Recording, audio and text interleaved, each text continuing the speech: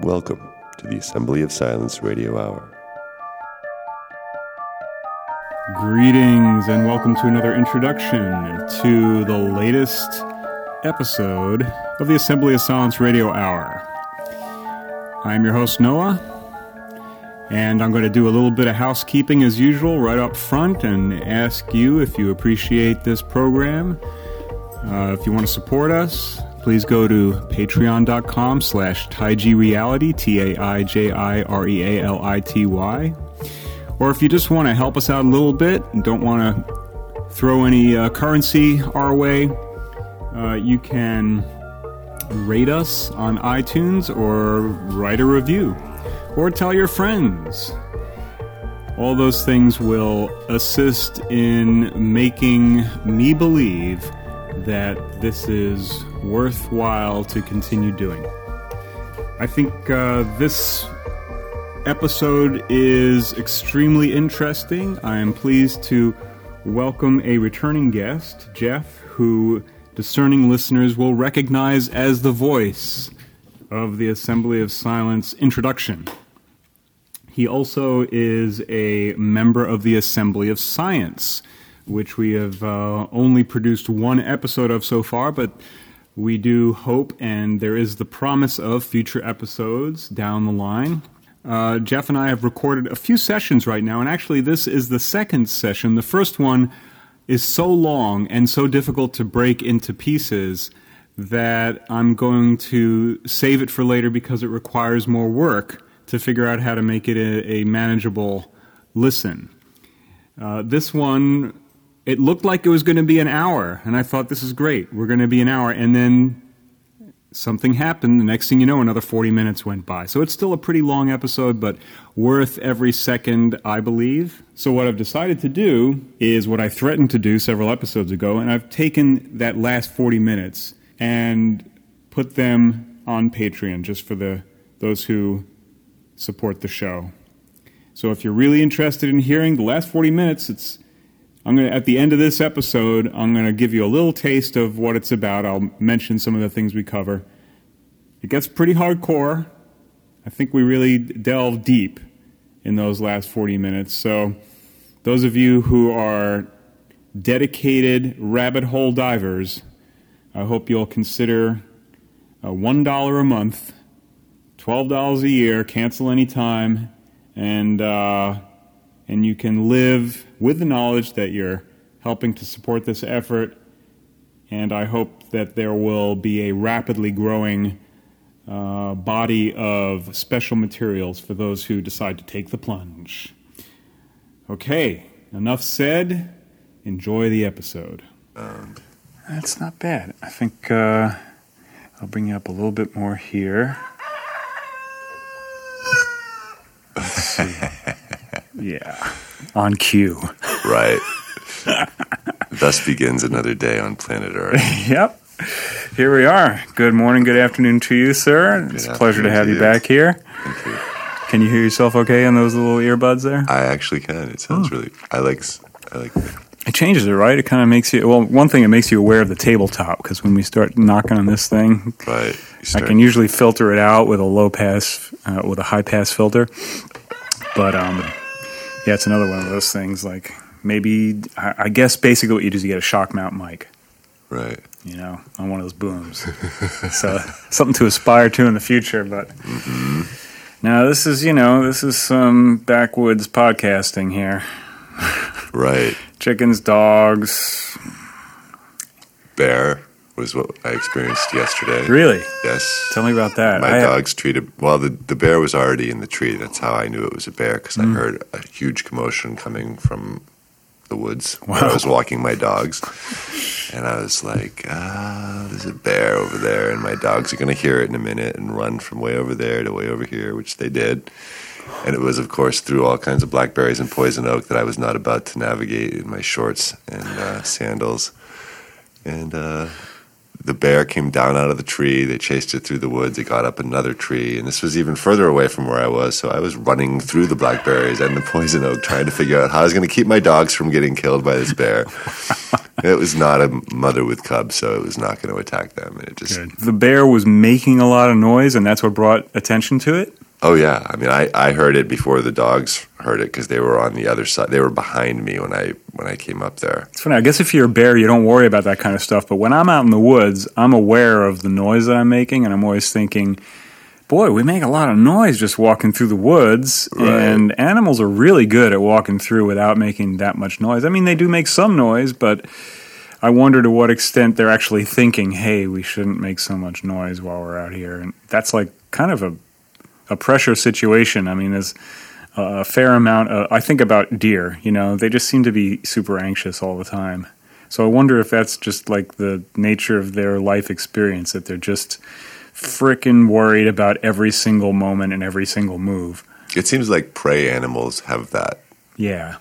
There's that saying I see sometimes. It's in managers' offices when you're working in a corporate environment. It says, it doesn't matter when you wake up in the morning if you're a lion or a gazelle. You better be running.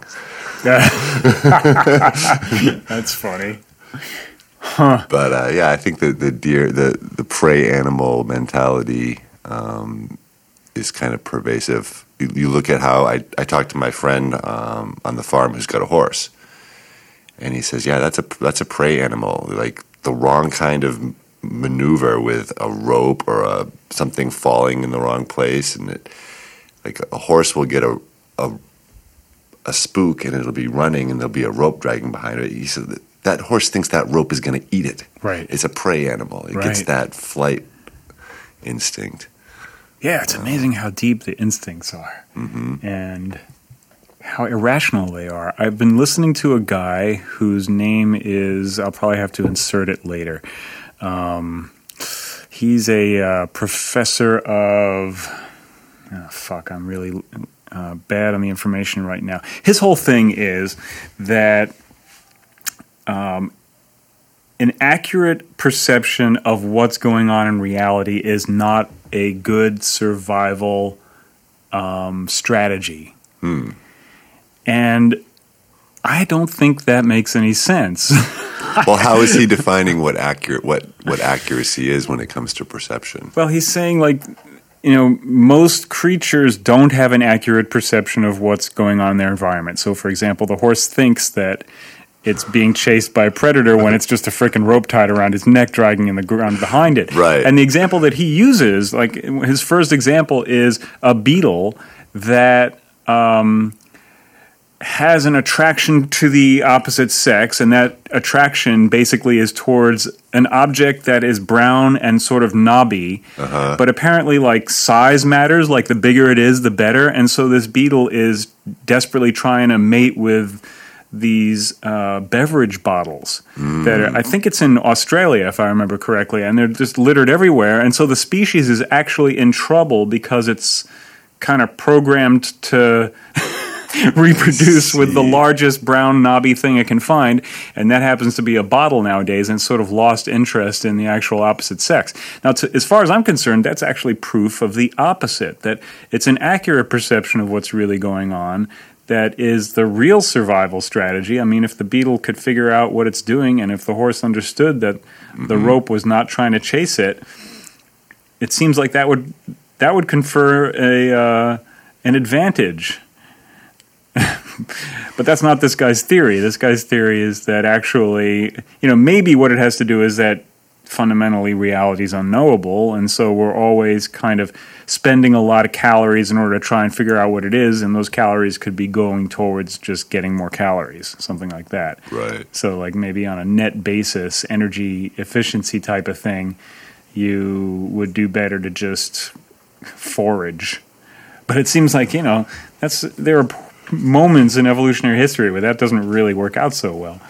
It reminds me of the whole reducing valve theory of consciousness and perception, which is that there is so much information around us, and I think this probably applies to all other species that have perception, that we can't absorb it all. Even if our senses were just polled for what's coming in along them or what's potentially coming in along them, we can't possibly process all that information. So our consciousness reduces that information down to a subset that we can deal with.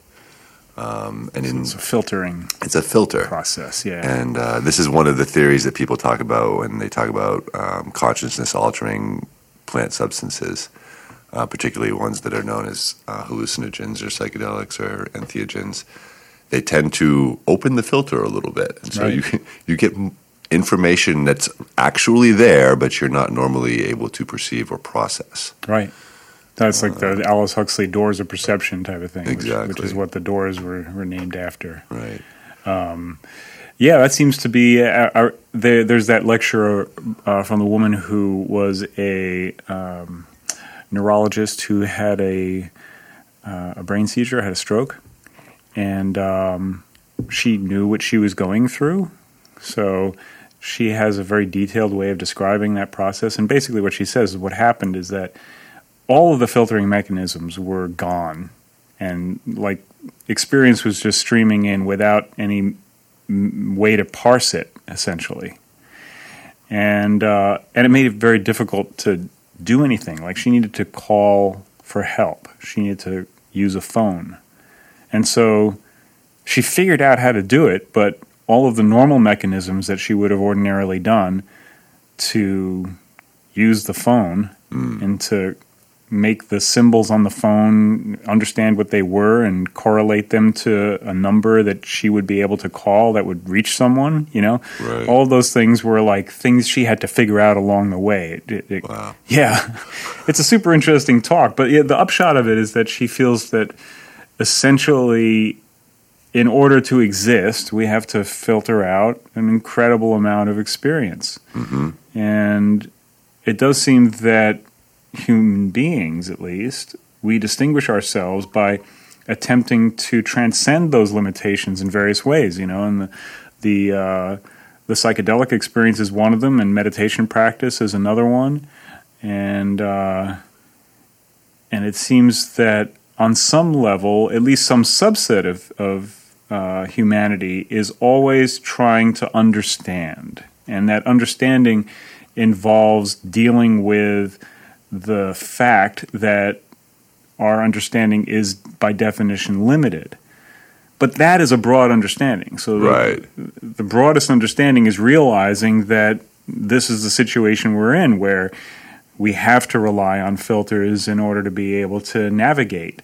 But at the same time, there is a kind of realm of experience somewhat available to us. We may not be able to understand it the way that we think we understand other things, but we can still have some kind of an experience of a comparatively unfiltered reality, and that fundamentally changes us. You could say maybe in some way or another that's like our evolutionary driver. Right. We're constantly being confronted with novel situations because we're a species that changes things a lot. So we've changed the surface of the earth, and our social organizations have changed a lot, and we have this technology that's changed everything so much, and all of those changes require a different mindset. So we have to be very adaptive in our thinking, so we have to be very open to things that are new. And that realm of the unknowable is where all the new stuff is. Right. It's like a question I ask people when the topic of evolution comes up, and I say, well, if you believe in evolution, what do you think happens to that process when a species becomes aware of that process? How does that change? Right. And it's kind of one of those questions of partial differential equations when you're talking about consciousness and feedback loops and awareness and behavior. I'm not saying that I can draw any conclusions yet after looking at humanity for the course of my life, but it doesn't seem like it's given us any particular wisdom about how to behave. Well, it's interesting because I've also been looking into the whole evolutionary debate, you could say. And there are some really interesting things going on in that world right now. There are some very powerful challenges being made to the Darwinian conception of evolution. Right. In particular, around the mechanism of evolutionary adaptation, because basically Darwin says it's natural selection on the basis of random mutations, right? Right. It's part of the underlying theory. And there's some real problems with that, because if you just look at the math, like the possibilities, what are the likelihoods of having an adaptive evolutionary mutation occur? They're extraordinarily low. Mutations tend not to be functional. They tend to head the opposite direction. And then, if you're talking about a change in an already existing organism, then there's some evidence to suggest that mutations can do that, but how do you explain the original organization of the organism? And there's this one guy who uses the flagellum of a single-celled organism as an example, because it's a frickin' machine. It's super well designed, and it's got a lot of different parts, and all those parts basically have to work together and kind of be designed together in order for it to function. So the idea that somehow or another you would get an assembly like that from randomness is pretty much inconceivable. Right. So it seems that what we're increasingly being confronted with is consciousness and intent, that a being in a particular environment, in a location of space and time, is going to take what it is able to experience, given its sensory apparatus, and try to make the best of it, do something with it. And taking the materials at hand and assembling it into some kind of a device to continue life seems to be the basic game, And you had said something a little bit earlier about beings who are perceptual. It seems like all of them are. Perception is a prerequisite for being. Right. And that makes a lot more sense as an evolutionary driver than randomness and mutation, as far as I can tell. Right. It's going to be interesting to see how that all plays out, because scientific revolutions are... I think Thomas Kuhn, he wrote this book, The Structure of Scientific Revolutions, where he says basically scientific progress proceeds one coffin at a time, something like that. It's like the old guard has to pass before the new ideas can come in. In some ways, maybe it should be that way. It filters out ideas that don't have longevity. Right. And it's like only the ideas that really keep knocking on the door and just won't quit are the ones that eventually get admitted into the canon, Hopefully we aren't going to be putting fascism in that category, because it seems to keep knocking on the door. Well, that's... not to change the subject completely. Well, it's not. That's not changing the subject. It's actually completely in line with the subject, because it's a question of, okay, how would we represent fascism in evolutionary terms? This is excellent. This comes back to where the word meme came from originally. The word meme is an idea existing in a Darwinian sense in a social construct. It's an abstracted gene. Right. There you go. I like that a lot.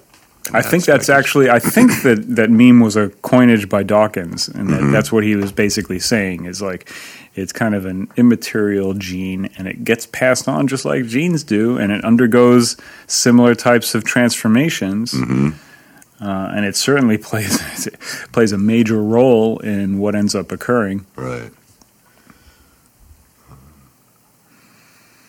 Yeah, it seems like the world had enough of fascism at the end of World War II. Well, just because we don't want it doesn't mean that it goes away. It's like anything else. The conditions that bring it about are really what's the question. And, well, clearly there's some people that want it badly. Well, or is it just an emergent property of humanity in some fashion? I think we have to keep revisiting this corner of possibilities. Well, here we go. So what is it? Exactly. How do we? That's a good question. How do we? People will not agree on that if we if we don't put a gun to their heads and tell them this is what it is. Well, one of the most interesting definitions I've heard, I believe it was Mussolini's definition.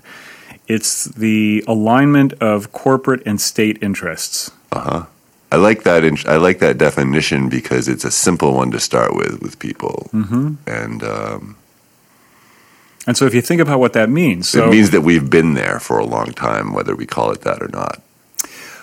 Well, I think that's true, but the thing is, of course, with the changing times, it has a different meaning.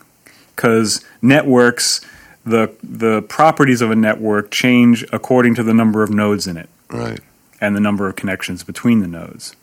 So, as the species has expanded, the consequences of corporate, which basically means large groups with a common interest, right, and state, which basically means the power and more specifically the power to do violence. Right. So sanctioned violence and corporate interest, aligning. It's very much like an organism that develops an immune system, and it says these are the things that are admissible for the functioning of my operations, right? And these are the things which are not admissible, and so I'm going to stamp them out, get them out of my body, my corpus, right? The corporation is a very similar type of thing. It's a functioning entity with a loosely unifying kind of set of principles, not unlike an organism, basically. Right. And it has to deal with things which are hostile towards it, just like any organism does. Right. It occurred to me recently, I wonder if pathogens were defenders of liberty in the process of like they were just so offended by the idea of the corporate nature of biology that had come up, and it offended their sense of personal liberty that they devoted themselves to trying to tear apart the body. Multiple cellular organisms. Yes. They're like pathogens are like the terrorists of the biological corpus, something like that. Well, I guess the people who define what terrorists are. Well, that's an interesting thing too. With that question, right? They're now trying. Trump is trying to say that the Antifa people are going to be labeled as terrorists. Right. Yeah. So that fits in perfectly with the model that we're discussing here. Right. Yeah. Absolutely. It's hard to know how to position oneself within this kind of situation. I mean, I'm definitely not on the side of the fascists, but I'm also not on the side of Antifa.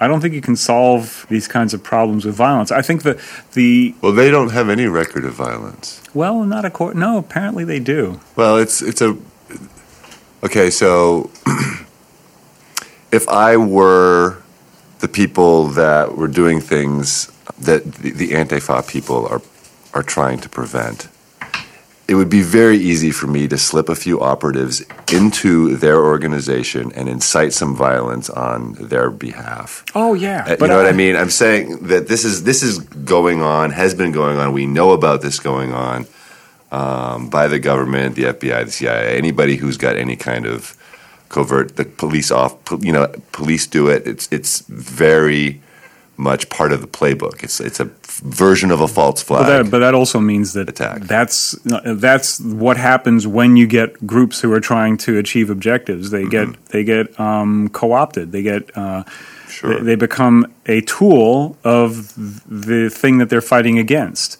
And that's why fighting against is a problem, because you fight against something. Then that might have been your original point. That's sort of what I was saying, and yeah, probably not saying in the best way, but it's ineffective. That's basically what I'm saying. It doesn't get the job done. So why do it? right? This is what I've been saying about the Extinction Rebellion, which is, okay, super gluing yourselves to buildings is going to get some people's attention. It got my attention. I'm like, oh, right on. People are getting riled up. But actually appealing to the powers that subsist on the industrial, military, petroleum machine that has been built to maintain their power, to somehow stop doing what they're doing, is not what's going to work. Yeah. They never have stopped doing what they're doing. They're not going to stop doing what they're doing just because you super glue yourself to one of their buildings. Right. I'm sure they're amused in some way, but I'm not.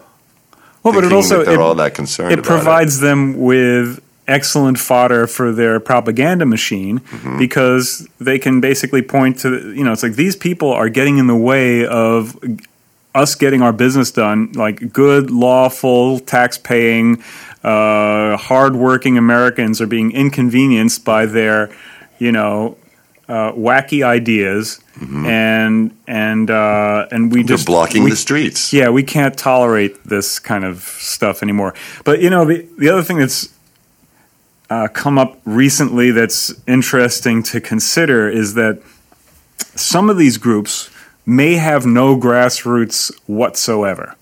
Like, nowadays, it's really easy for anyone who is a power player, who has a lot of resource, to throw a few $1 million in any direction they want to.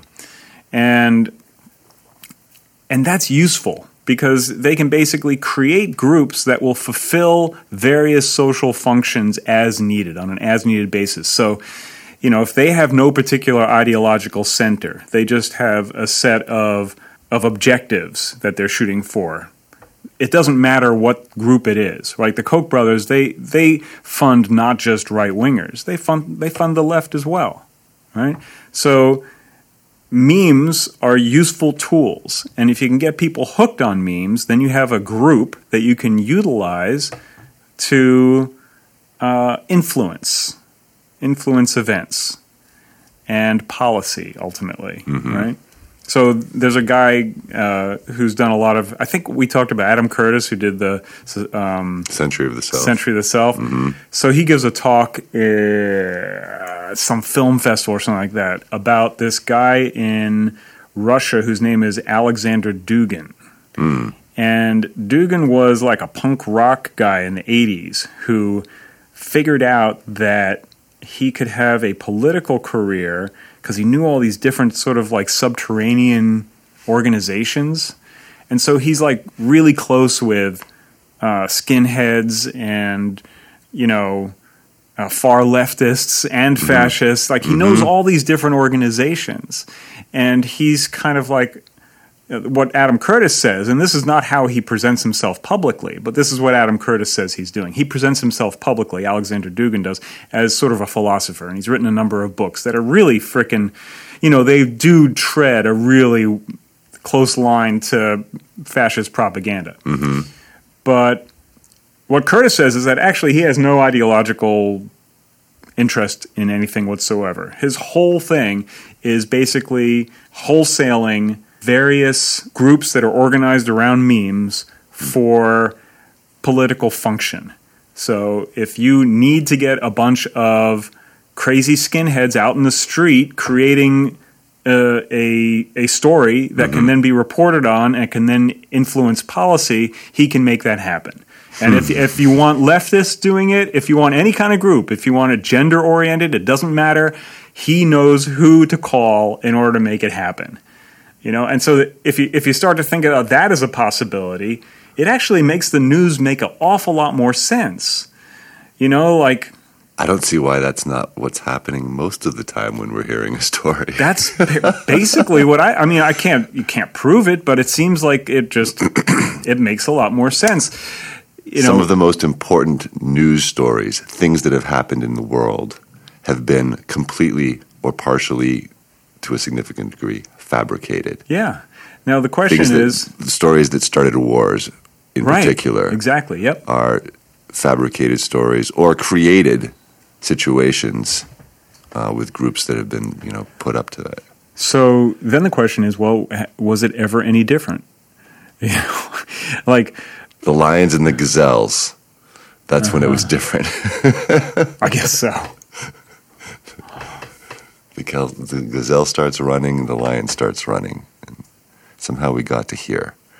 And again, we got to here because we figured out how to farm food, I think. And once we figured out how to farm food, we figured out that having human slave labor was highly effective. Well, also, we built a lot of fences which stopped the lions and the gazelle from free running. Yeah. So it just kind of like changed the whole nature of the game because you couldn't just run anymore. It's like, oh, fuck, like, where are we going to run now? Right. The territory where you could run. So we basically took over the earth. And it started a long time ago when humans came to the North American continent. Oh, I think before that. There were. Well, this is one point along the path, but when we theoretically came over the Bering Strait and arrived in North America, there were many large species of mammals. Yep. Kind of herd animal type things. And I think Jared Diamond talks about this in Guns, Germs, and Steel. They were all wiped out within a few thousand years. Well, we had wiped them out in the other continents previously. Right. So it was just a process, kind of a global process happening. I mean... Well, not to mention other hominid species. This is something that I didn't learn as a kid because I don't think they realized this yet. But what we're calling Homo sapiens theoretically wiped out not only Neanderthals, but a number of other hominid species that were around simultaneously. Yep. And apparently Neanderthals were actually more peaceful, smaller groups. Yeah. Right? Which makes sense. That would make them more of a target, more susceptible. I mean, it seems to me that all these things are occurring on the basis of population pressures. That fundamentally, that's the thing that changes the game. When you have a smaller number, there's less need. It's easier to maintain. It's easier to fit into an existing system, ecosystem, social system, whatever it is. When pressures are building due to increased needs, then things have to change. And that seems to be the basic driver and cause of most of the difficulty, most of the trouble. Someone was just telling me a theory about tribalism and brain size. I feel like this speaks to where you're going with this, and that some of these hominids had smaller group sizes based on their brain capacity, and Homo sapiens are up in the 150 member sort of tribe capacity, where there's an efficiency of the connections, where there's few enough people that you get to know enough of them. You get to know everybody, but there's not so many people. You get groups splintering off. Right. And factions forming that can't be reconciled. Huh. And it seems like we've got this global culture that is being pushed where we're supposed to all be able to fit into some slot within a tribe that has a size of roughly all of us. Yeah, right. And yet the mind can't handle really more than 100 some odd actual connections. Right. That's pretty much our maximum capacity. Exactly. Yeah, it's bizarre. I'm not sure what to make of it, but I do think that we're following the trend that led towards the formation of the corporate body, basically. That seems to be the basic trend. So the individual cells eventually formed collectives that were so tight.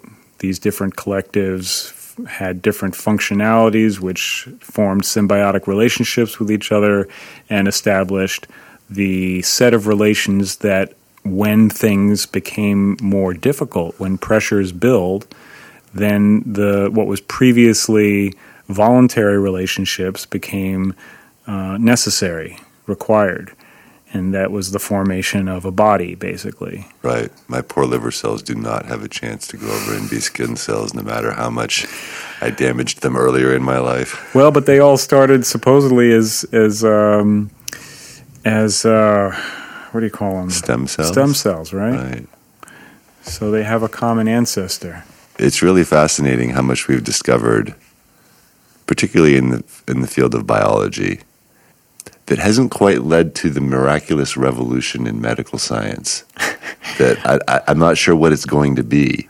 Well, it seems like, but we still haven't solved cancer. It's just to the extent that we don't want to be a fascist species.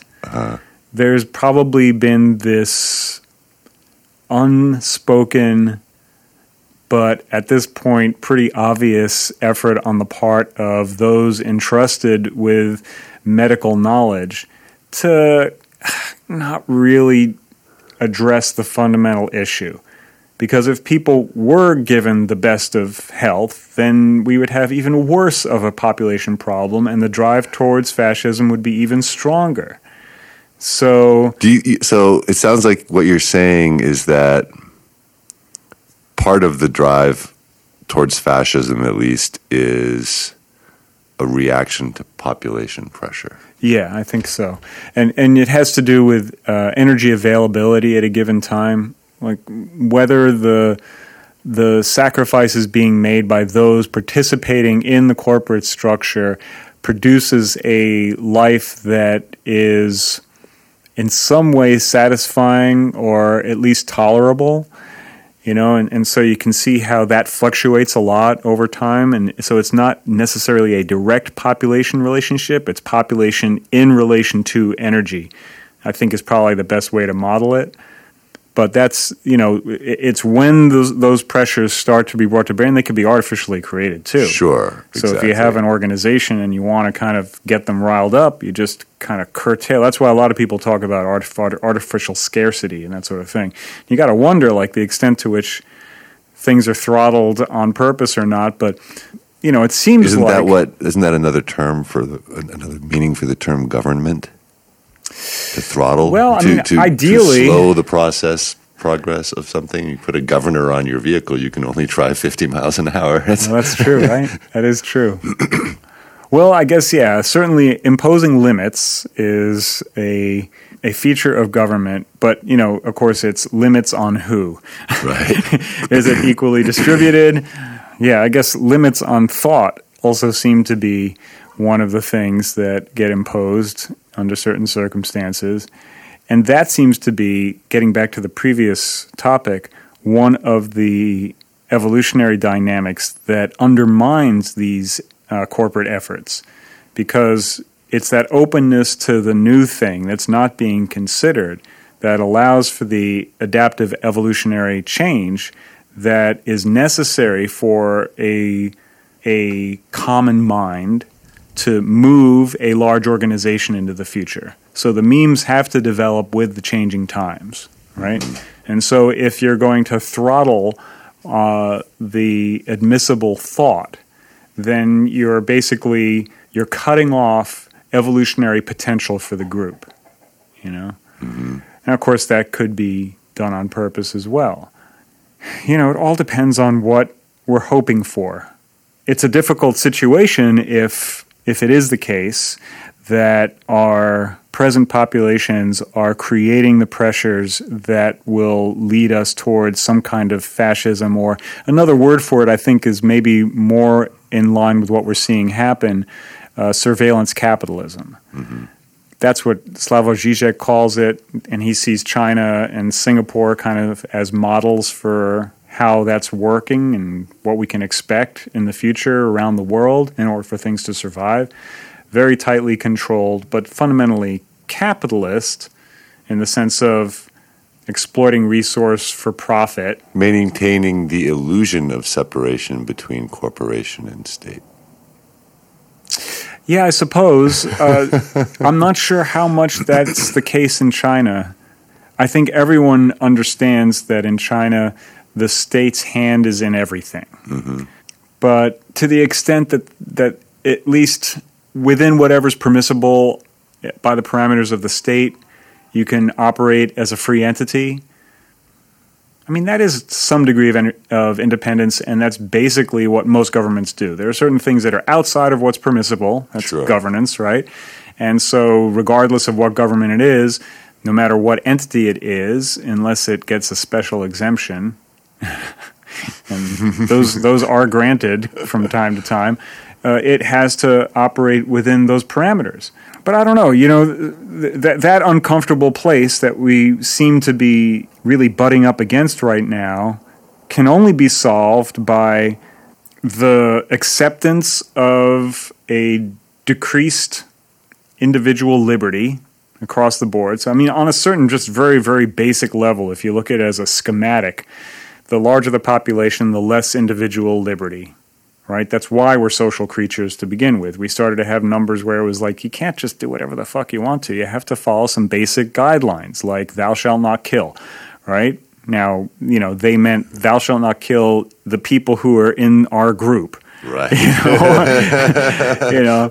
And some of us got the idea like, oh, they meant that for everyone, and so we started to get this sense of universal consciousness and a sense of planetary-wide consciousness, and all of that, I think, has been some of the really good effects of this socialization drive. So it's not like it's all bad, Right. There's actually some amazing things that have happened as a result of this, and I don't think that it's a lost cause either. I think that it's wide open. Lots of different things could happen from here. Well, it almost seems like we have to go through this phase so that we don't have to go through this phase.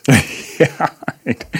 Well, and we haven't been out of this phase for 10,000 years. It depends on how you want to measure when it's started. Yeah, and it's like, I think that things are in process, and so you're seeing a phenomena for a long period of time, and it kind of reaches ahead. And it feels like that's where we're moving into now. We're moving into a period where things are reaching ahead. Yeah, exponential curves that have been fairly level, horizontal looking for a long time are starting to hit their inflection point and go exactly. Vertical. So yeah, inflection point, and that means that there will be a change in the game. Wherever there's an inflection point, it's going to be a different story at some point here out. So I think it's quite likely we're going to see something similar to what happened in microbiology, that you had the establishment of corporate structures where freedom was sacrificed in exchange for maintaining large populations and relative safety.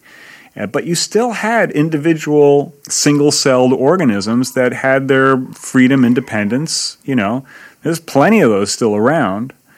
So I'm imagining that we might see a kind of bifurcation in the species, that there'll be some who corporatize and others who maintain a degree of independence. The whole biosphere is interdependent, so it's all relative. There's a lot of different levels of cooperation and independence, and nothing is truly independent. Everything relies on something. All living species have some kind of interrelationship. So it's not as cut and dry as I'm making it look, but you have to have a model in order to make sense of it. We're putting a filter on. Right. But so yeah, it seems like that's the and then the question becomes kind of like, I think of the Harry Seldon thing, the Foundation and Empire, and it's like, how do you do that without it being a complete clusterfuck, right? Mm-hmm. How do we move into the beyond the inflection point without it being a completely miserable, hellish experience for most of life on the planet? That seems like a pretty good goal. Right. I mean, I often will ask people, like, if you were an alien and you came to the Earth and you stood on the moon and you just watched what was going on down here for a while, what would you say our purpose was? Right. What is the purpose of the human species? What is its own self-proclaimed purpose, if not its exteriorly kind of assessed purpose? Well, it seems like purpose fundamentally comes about in relation to other phenomena. So, like the purpose of the lung, it doesn't really have a purpose by itself, but within the body it does. It's all about context, right? Yeah, so it's this is why I say stand on the moon, because when you're on Earth, you're stuck in the context of whatever your individual circumstances are, whatever the circumstances of your group, your nation, the weather that day. But if you're on the moon and you're an alien, so it's like, if you're not in this context and you're able to look at it all and see, okay, this is studying us like you'd study an anthill. Yeah. right? I'd say that the purpose is the purpose of humanity, obviously, is to transform the Earth. Right. Into what? Well, we don't know yet. It's, what the hell are they doing down there? Definitely. It's like it's hard to say. They're definitely shitting where they eat. Well, I mean, okay, we started by not shitting where we ate.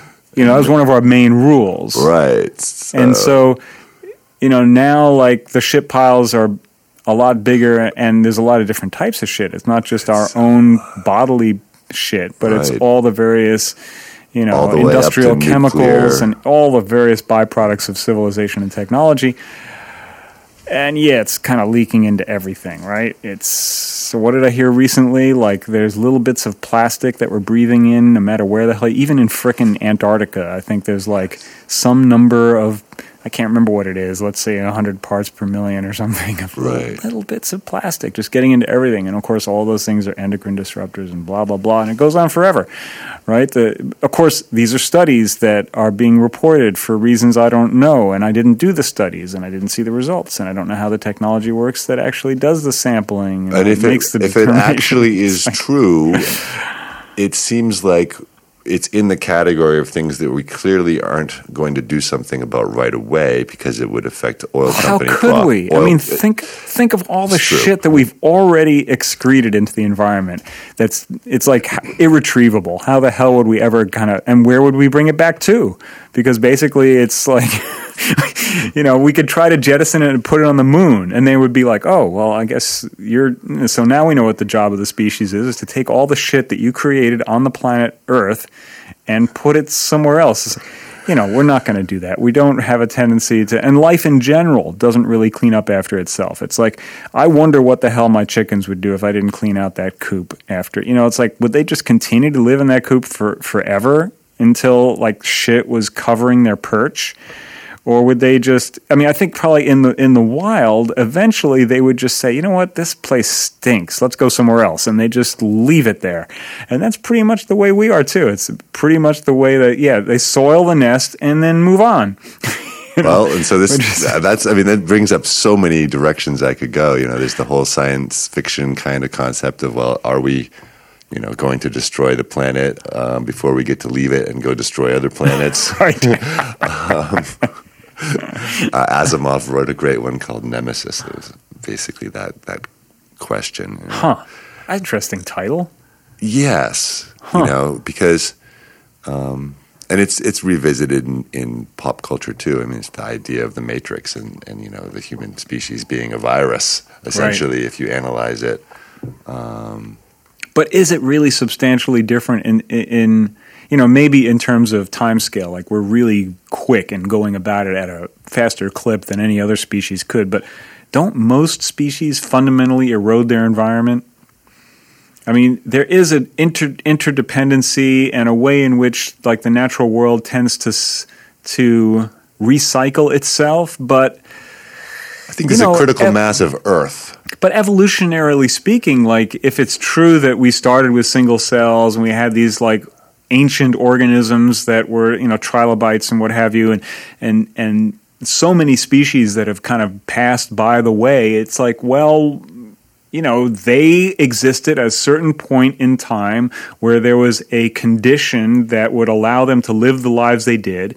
They converted the energy available to them at that time into something that was toxic to them. And so they soiled their environment and were no longer able to thrive the way they once were, and they had to turn into something else. They had to innovate and find some new way of being able to convert the material that was around them into a usable form. Well, and at various times it was the life itself on the planet that was creating a complete transformation of the biochemistry on the planet, like you're saying. But it was actually that waste product was oxygen at one point. Right, exactly. That's how we got oxygen because of a byproduct, a waste byproduct of early microbes. Yep. And that might have been one of the first primary transformations that occurred. So then on the moon we could be looking down and going, oh, life in general is transforming the Earth, and that species is doing it faster than any of the others. It's Right. like we're just, doing it super good at transforming shit, which only means that we create a uncomfortable situation for ourselves more quickly than a lot of other organisms might. Mm-hmm. Although, maybe that's not a good way of saying it, because we developed sanitation techniques. So we've actually kind of learned how to push all that stuff to the periphery better than a lot of other organisms have.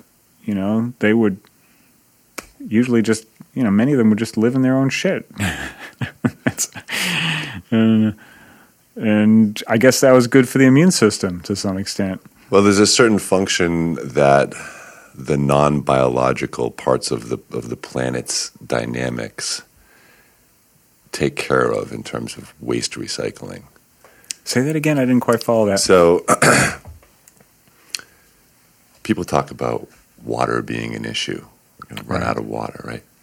When you're standing on the moon and you're looking at the planet Earth and you just look at the physical processes of evaporation and weather, the planet is and rivers running back to the sea, the planet is a great big machine for recycling water. Right. It's making all the water clean all the time on its own. If we have come to the point where we've actually soiled things so badly, or we've put ourselves into such densities at certain points on the planet that we have existential crises around the availability of fresh water, that's it. That's the tipping. That's the inflection point where we have actually soiled things enough that our population is not going to be able to grow further with current kind of practices. And I feel like the ingenuity of humanity and the technological capability of just what we're able to conceive, let alone implement, means that there's plenty of opportunities to push things back in a different direction. Technically speaking, I think that's a really important point. Politically, no. Well, not right now. I'm not sure that anything ever gets accomplished politically. I feel like politics is basically a gigantic waste of energy. It's people in power using their influence in one realm to affect an outcome in another realm. Yeah, pretty much. It's an exercise in those with power acquiring more power. And it's all in the context of being able to treat the rest of us as if we're basically farm animals.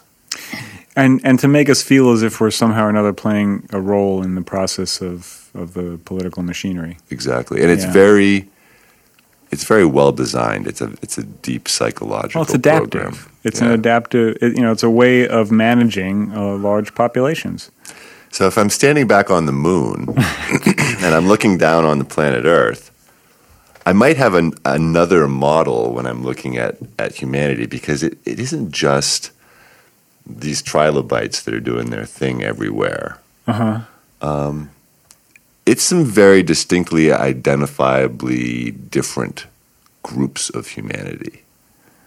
How do you mean? Well, there's basically the people that have a lot of power, and then there's all the rest of us. Right. And if I'm an alien standing on the moon, I might actually recognize some of those powerful people as my friends that are other aliens, if I'm one of those people that believes that aliens are running the show, right? But if that were the case, it would be a different story. It wouldn't be the story of, oh, this is what this species is doing on the planet because this is where evolution has brought things and what this species does and how it transforms this environment. Or then it would be more of a managed species. It would be more of this is be like, how this farmer happens to raise his cows on this pasture. Well, it's sort of like Childhood's End, right? You know that one, Arthur C. Clarke with that's a worthwhile science fiction book to check into. It's basically about how things are getting out of control on planet Earth, and the spaceships show up, and the overlords come down and say, okay, we're taking over now. You know, you guys are going to just screw this shit up. So we're your new overlords, and they make it very clear that we have no say in the matter. And they set up some kind of a, it's like an emissary. So there's like one person who communicates with them directly, and then that person kind of communicates with humanity. And one of the main features of the thing is that they won't allow themselves to be seen. So for a very long time, like it's like a certain number of generations have to go by before they'll allow their physical beings to be seen. And it's sort of an interesting little twist on what it is that they look like. I'm not going to. I think I've heard it. I've heard release that bit of information. I've heard about this. And then the book gets really interesting. Like it has to do with how the children are behaving, because basically everything is running smoothly, and human beings don't have to fight, and we don't have to worry about shit. And so everyone's like, you know, making art and music and just sort of, and they kind of, human beings sort of lose their purpose. They're like a little bit confused, and they don't quite have the jing, the essence and vitality that they once had. And the children start to go off into a completely different kind of territory. And it's just a really interesting book. And it has that essential concept in it that fundamentally humanity is managed by a higher intelligence, and that we can't understand why they're making the decisions they are, because we're just not capable of understanding the situation. Because we don't have that bird's eye view from, you know, the moon or from Mars or from a different galaxy, you know? Right. So, and even one of the interesting things also is that even the overlords say, we don't really fully understand either why it is that we're doing what we're doing, because we're being told to do it by some other, like, you know, we're just, you know, we're kind of mid-level. We're mid-level managers. Yeah, exactly. Well, I mean, that's what a figurehead of a government is in a way. Mm-hmm. I mean, that's what Trump is. Mm-hmm. Mm-hmm. You know, I'm some combination of efforts to portray him have resulted in many people thinking that, you know, he's got some grandiose ideas of his own level of power or persuasiveness, but he couldn't be in that position if there weren't lots of powerful people that were making some money on it. Yeah. Or getting what they want out of it. No doubt. No doubt. And I don't think that it's necessarily the case that those who claim to be against him actually are. No, there's a lot of really confusing sort of things going on now. It's really difficult to tell what people want, what we ought to do about it. Well, you know, we run the risk of this podcast degenerating into a political conversation. Right. We've already spoken for 56 minutes, and I want to resist that temptation because it's never worthwhile. Right. But there is one thing I'd like to, because there was something you pointed out that I think is really worth kind of revisiting.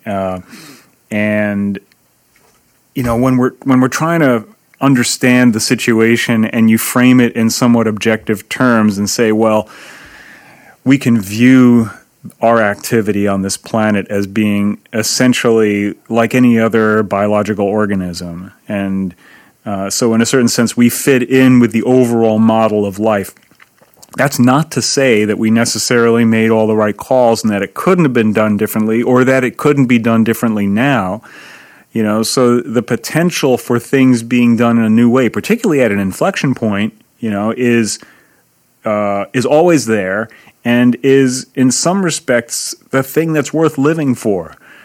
You know, because of course there are many things to be thankful for in this world. You know, we're not living in hell right now. I mean, there are some people who are close to it, but you know, there is.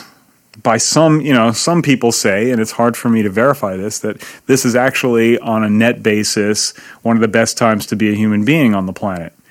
I don't know how you evaluate that, but I know that it's one of the common memes out there. Like Steven Pinker is a big advocate for this idea that we're doing better now than we ever have, folks. Don't worry, we're like heading in the right direction.